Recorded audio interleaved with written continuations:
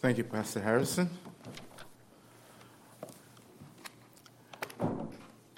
Turn with me to 1 Thessalonians chapters 1. 1 Thessalonians chapters 1. Let us read. I'm going to read from verse 1 to verse 10. Verse 1 to verse 10. And Paul writes, Paul, Silvanus, and Timothy, to the church of the Thessalonians in God the Father and the Lord Jesus Christ. Grace to you and peace. We give thanks to God always for you, for all of you, constantly mentioning you in our prayers, remembering before our God and Father your works of faith and labor of love and steadfastness of hope in our Lord Jesus Christ. For we know, brothers, loved by God, that he has chosen you because our gospel came to you not only in word, but also in power and in the Holy Spirit. And with full conviction, you know what kind of men we proved to be among you for your sake. And you became imitators of us and of the Lord. For you received the word in much affliction with the joy of the Holy Spirit, so that you became an example to all the believers in Macedonia and Achaia.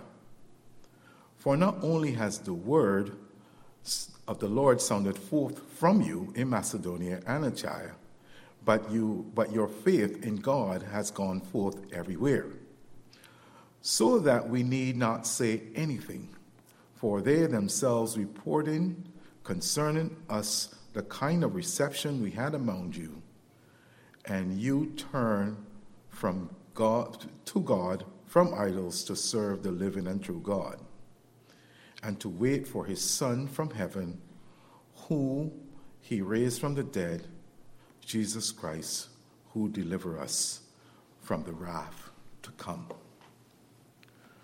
We thank God for his word, and we ask God to continue blessing us with his word.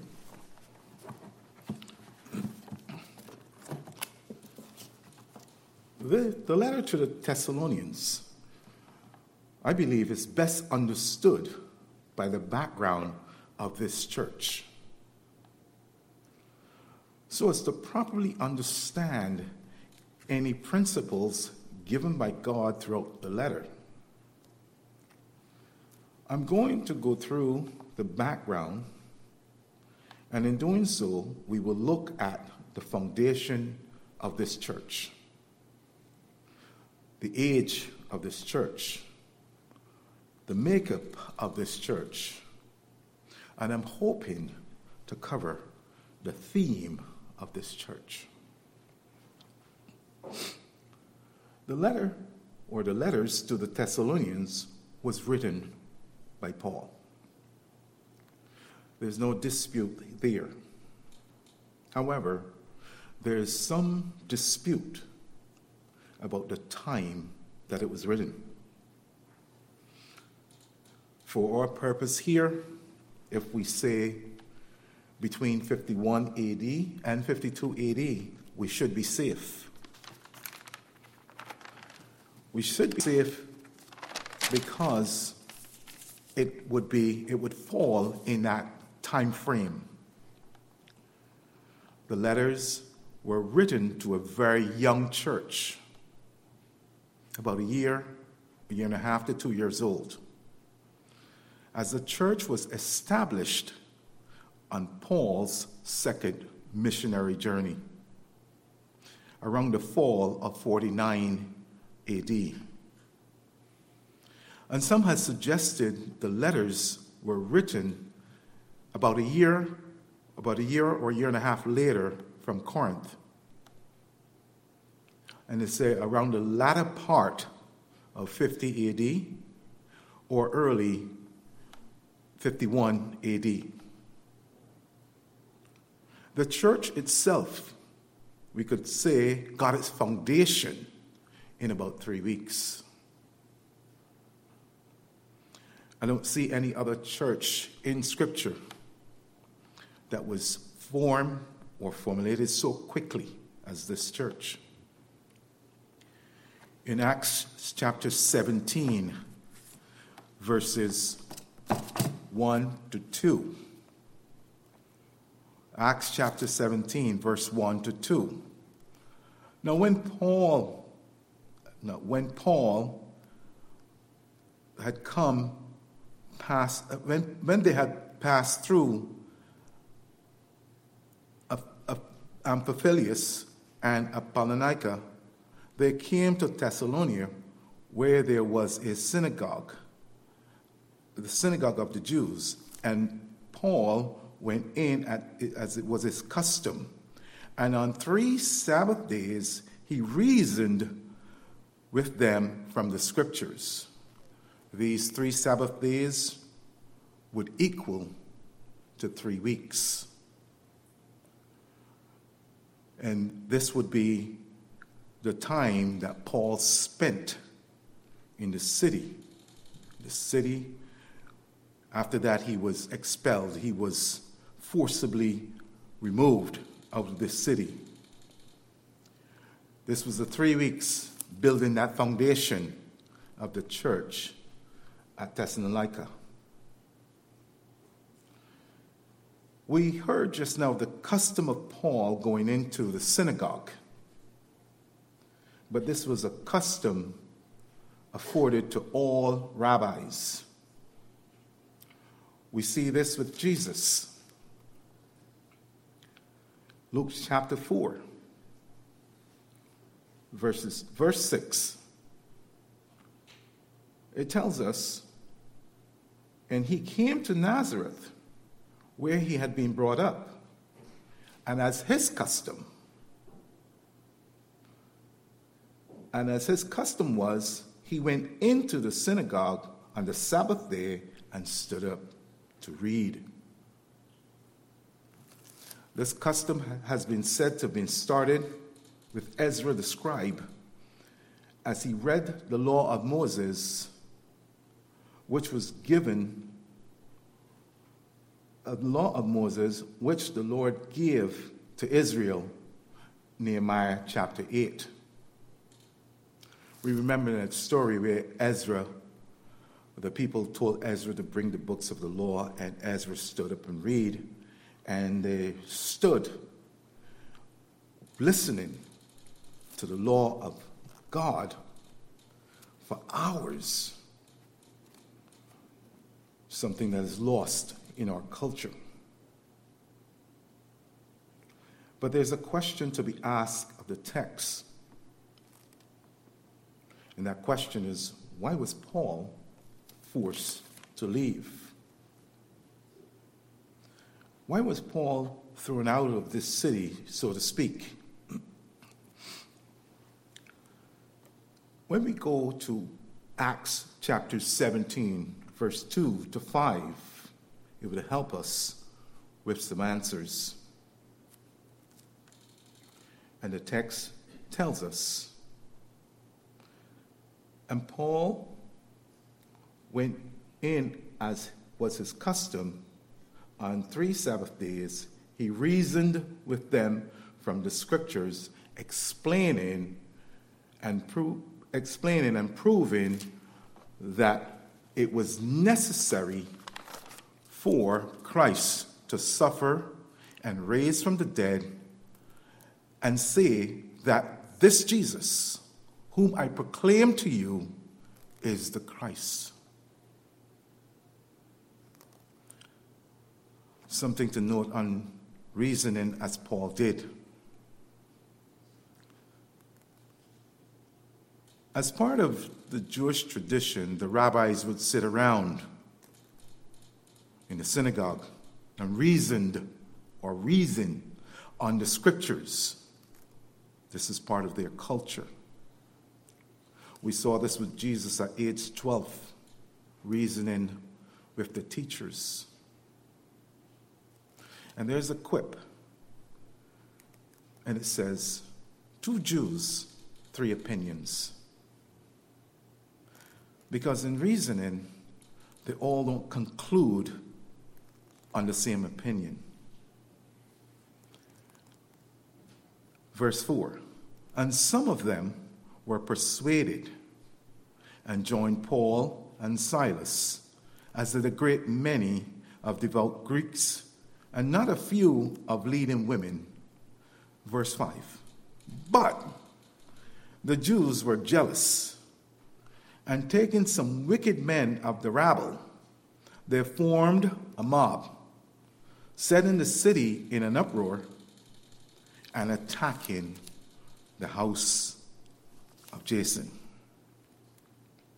On the surface, we see that jealousy of the Jews was the cause of Paul being forced to leave Thessalonica.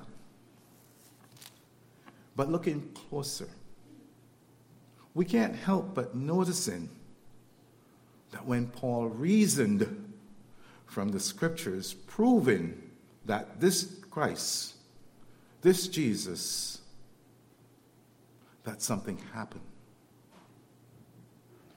See, what happens here is that the Spirit of God places the heart in a position where there are only 2 options: belief or unbelief. That Spirit places our hearts with 2 options: belief or unbelief. For us Christians who endeavor to evangelize, we need to understand that it is our job to bring the gospel, to preach the gospel, or to bring Christ, present Christ to the masses, knowing that everyone is not going to believe. The unbelieving Jews became jealous out of their unbelief. When we are faced with uncomfortable situations as it relates to conversation about the scriptures, there's a sense of feeling anger. What we take away is that we need to go back to the scriptures for what we are lacking. Because when we have an opportunity to reason and prove Christ from the scriptures, we need to know the scriptures.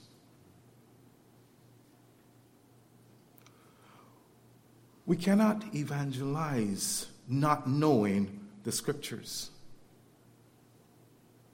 We have to know the very God and the very Christ that we are talking about. The outworking of this jealousy comes out in this way. They formed a mob. They set the city in an uproar. And 3, they attack the house of Jason. There's a lesson here for us as it relates to the issues of society. We have to be very careful who we join ourselves to. I want to say that again. We have to be very careful with whom we join ourselves to. Today we hear a lot of talk about persecution, Christian persecution. But not everything is persecution. I want to say everyone can be persecuted, but not everything is persecution as it relates to Christ. In 2015, I applied for a job. And that job was offering a $5,000 sign-on bonus with a $75,000 a year salary. And sitting in the interview, the HR person told me the job requires that you work or sign up for work on Sundays. And I said to her, that is my church day. That's the day I serve God. And she said to me, that is our policy. And I said to her, well, when you change the policy, you can let me know. That's who I am. But at the same time, if I had taken that job and then rebel on working Sundays, I cannot call that persecution. So we have to be very careful when it comes to persecution as it relates to Christ and society. As we see from the scriptures, persecution for your faith relates to issues pertaining to Christ or preaching the word of God, preaching Christ, presenting Christ to the masses. So every bandwagon that's out there, we have to look at it, examine it, to see if it is truly of God.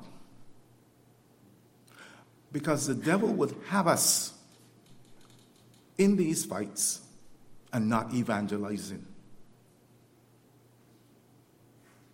You see, the fact that Paul is so focused on evangelism, the beatings prior to this in verse 16 did not deter him here. I want to rephrase that. It wasn't verse 16. In chapter 16, the beatings that they got in chapter 16 did not deter him in chapter 17. So his focus was on bringing Christ to the masses. One of the things we have to understand when it comes to society's ills, the best way to resolve society's ills is to present Christ to the hearts of mankind.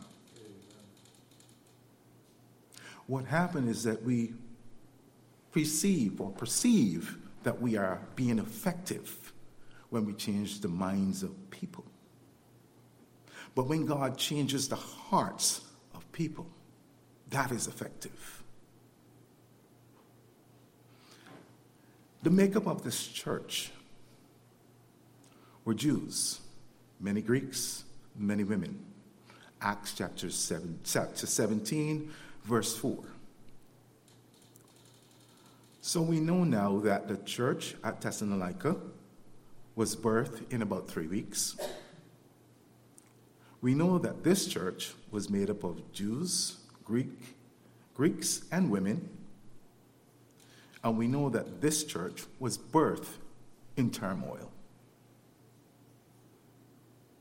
There was no strategy of church planting as we know it today with charts and graphs. There's no year or years of planning and years of church growth. What we know is this church was made by the hand of God. Paul writes in Thessalonians chapter 1, verse 4. And he tells us, "For we know, brothers, loved by God, that he has chosen you." All the early churches, whether it be in Galatia or Corinth, They're all templates for us today. And this church is no different. This church became an example to all believers in Macedonia and Achaia, and should be a model for us today. Paul said, you have become imitators of us and of the Lord. This imitation is centered in faith in Christ, with the outworkings of living a life of obedience to Christ, and making the presentation of Christ to the world a central focus. Paul tells us in 1 Thessalonians chapter 6, verse. He says, and you became imitators of us and of the Lord, for you received the word in much affliction with the joy of the Holy Spirit, so that you became an example to all believers in Macedonia and Achaia. For not only has the word of the Lord sounded forth from you in Macedonia and Achaia, but your faith has gone forth everywhere. And he adds this, and we need not say anything. I want to come home now. We have an outreach in a few weeks at the Square in Newton. As we see Paul being obedient to Christ in presenting the gospel,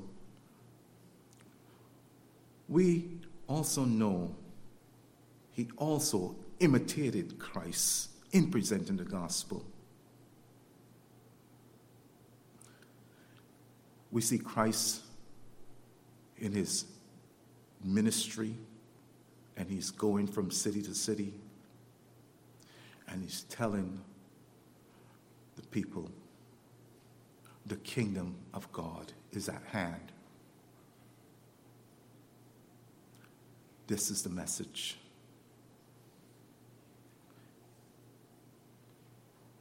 And we also see the Thessalonian church imitating Christ and Paul.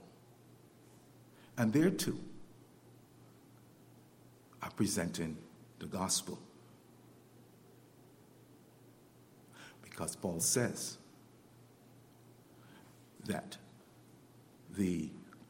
from them it sounded forth everywhere.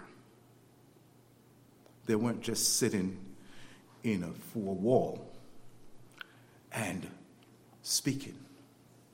They went out. This was a port city. So by going out and presenting Christ, and they're presenting Christ from the scriptures, we also need to do the same. But there's a question here also.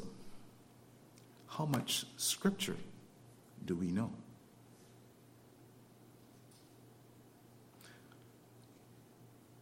We have to be read up on our scriptures. We have to ask the Holy Spirit to help us in the scriptures. Because the very scriptures is what we need to present and prove Christ as the Savior of all mankind. So this is why Paul can comment and say, their faith being everywhere. It is something that we would want to hear about ourselves, that we hear about you guys. Your faith is everywhere. we have an opportunity to present or opportunity to imitate in presenting the gospel. And as a church, coming together in presenting the gospel in Newton, we too would become an example to other churches.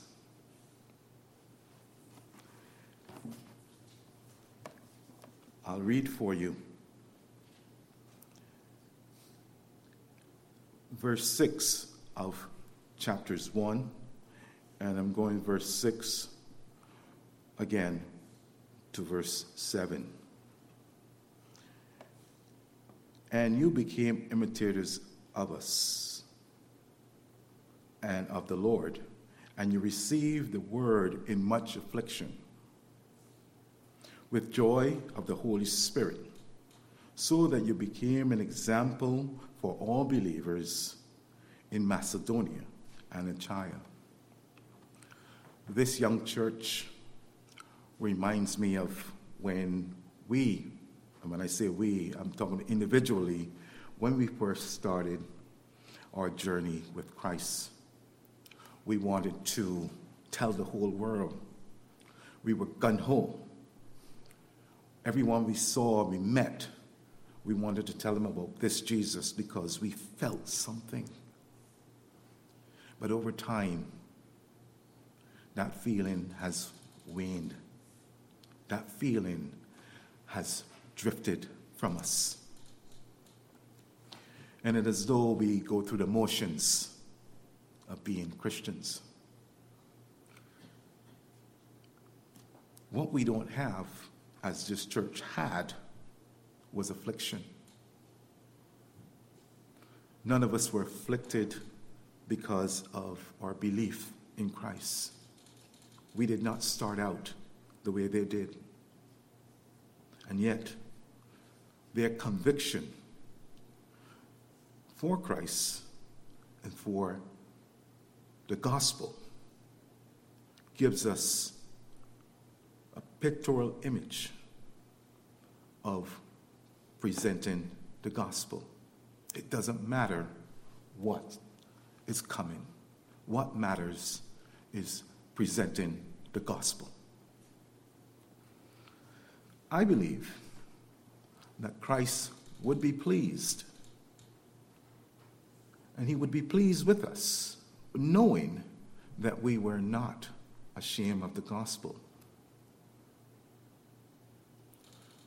This would set our place among the righteous in his kingdom.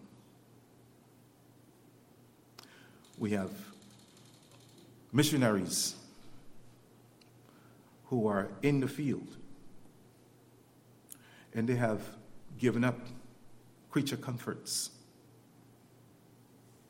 things that we take for granted here, to go and preach the gospel, to go and present Christ to lands that the terrain is hard, the life is hard, and yet it is not a deterrent, because they see Christ and presented him as the ultimate sacrifice.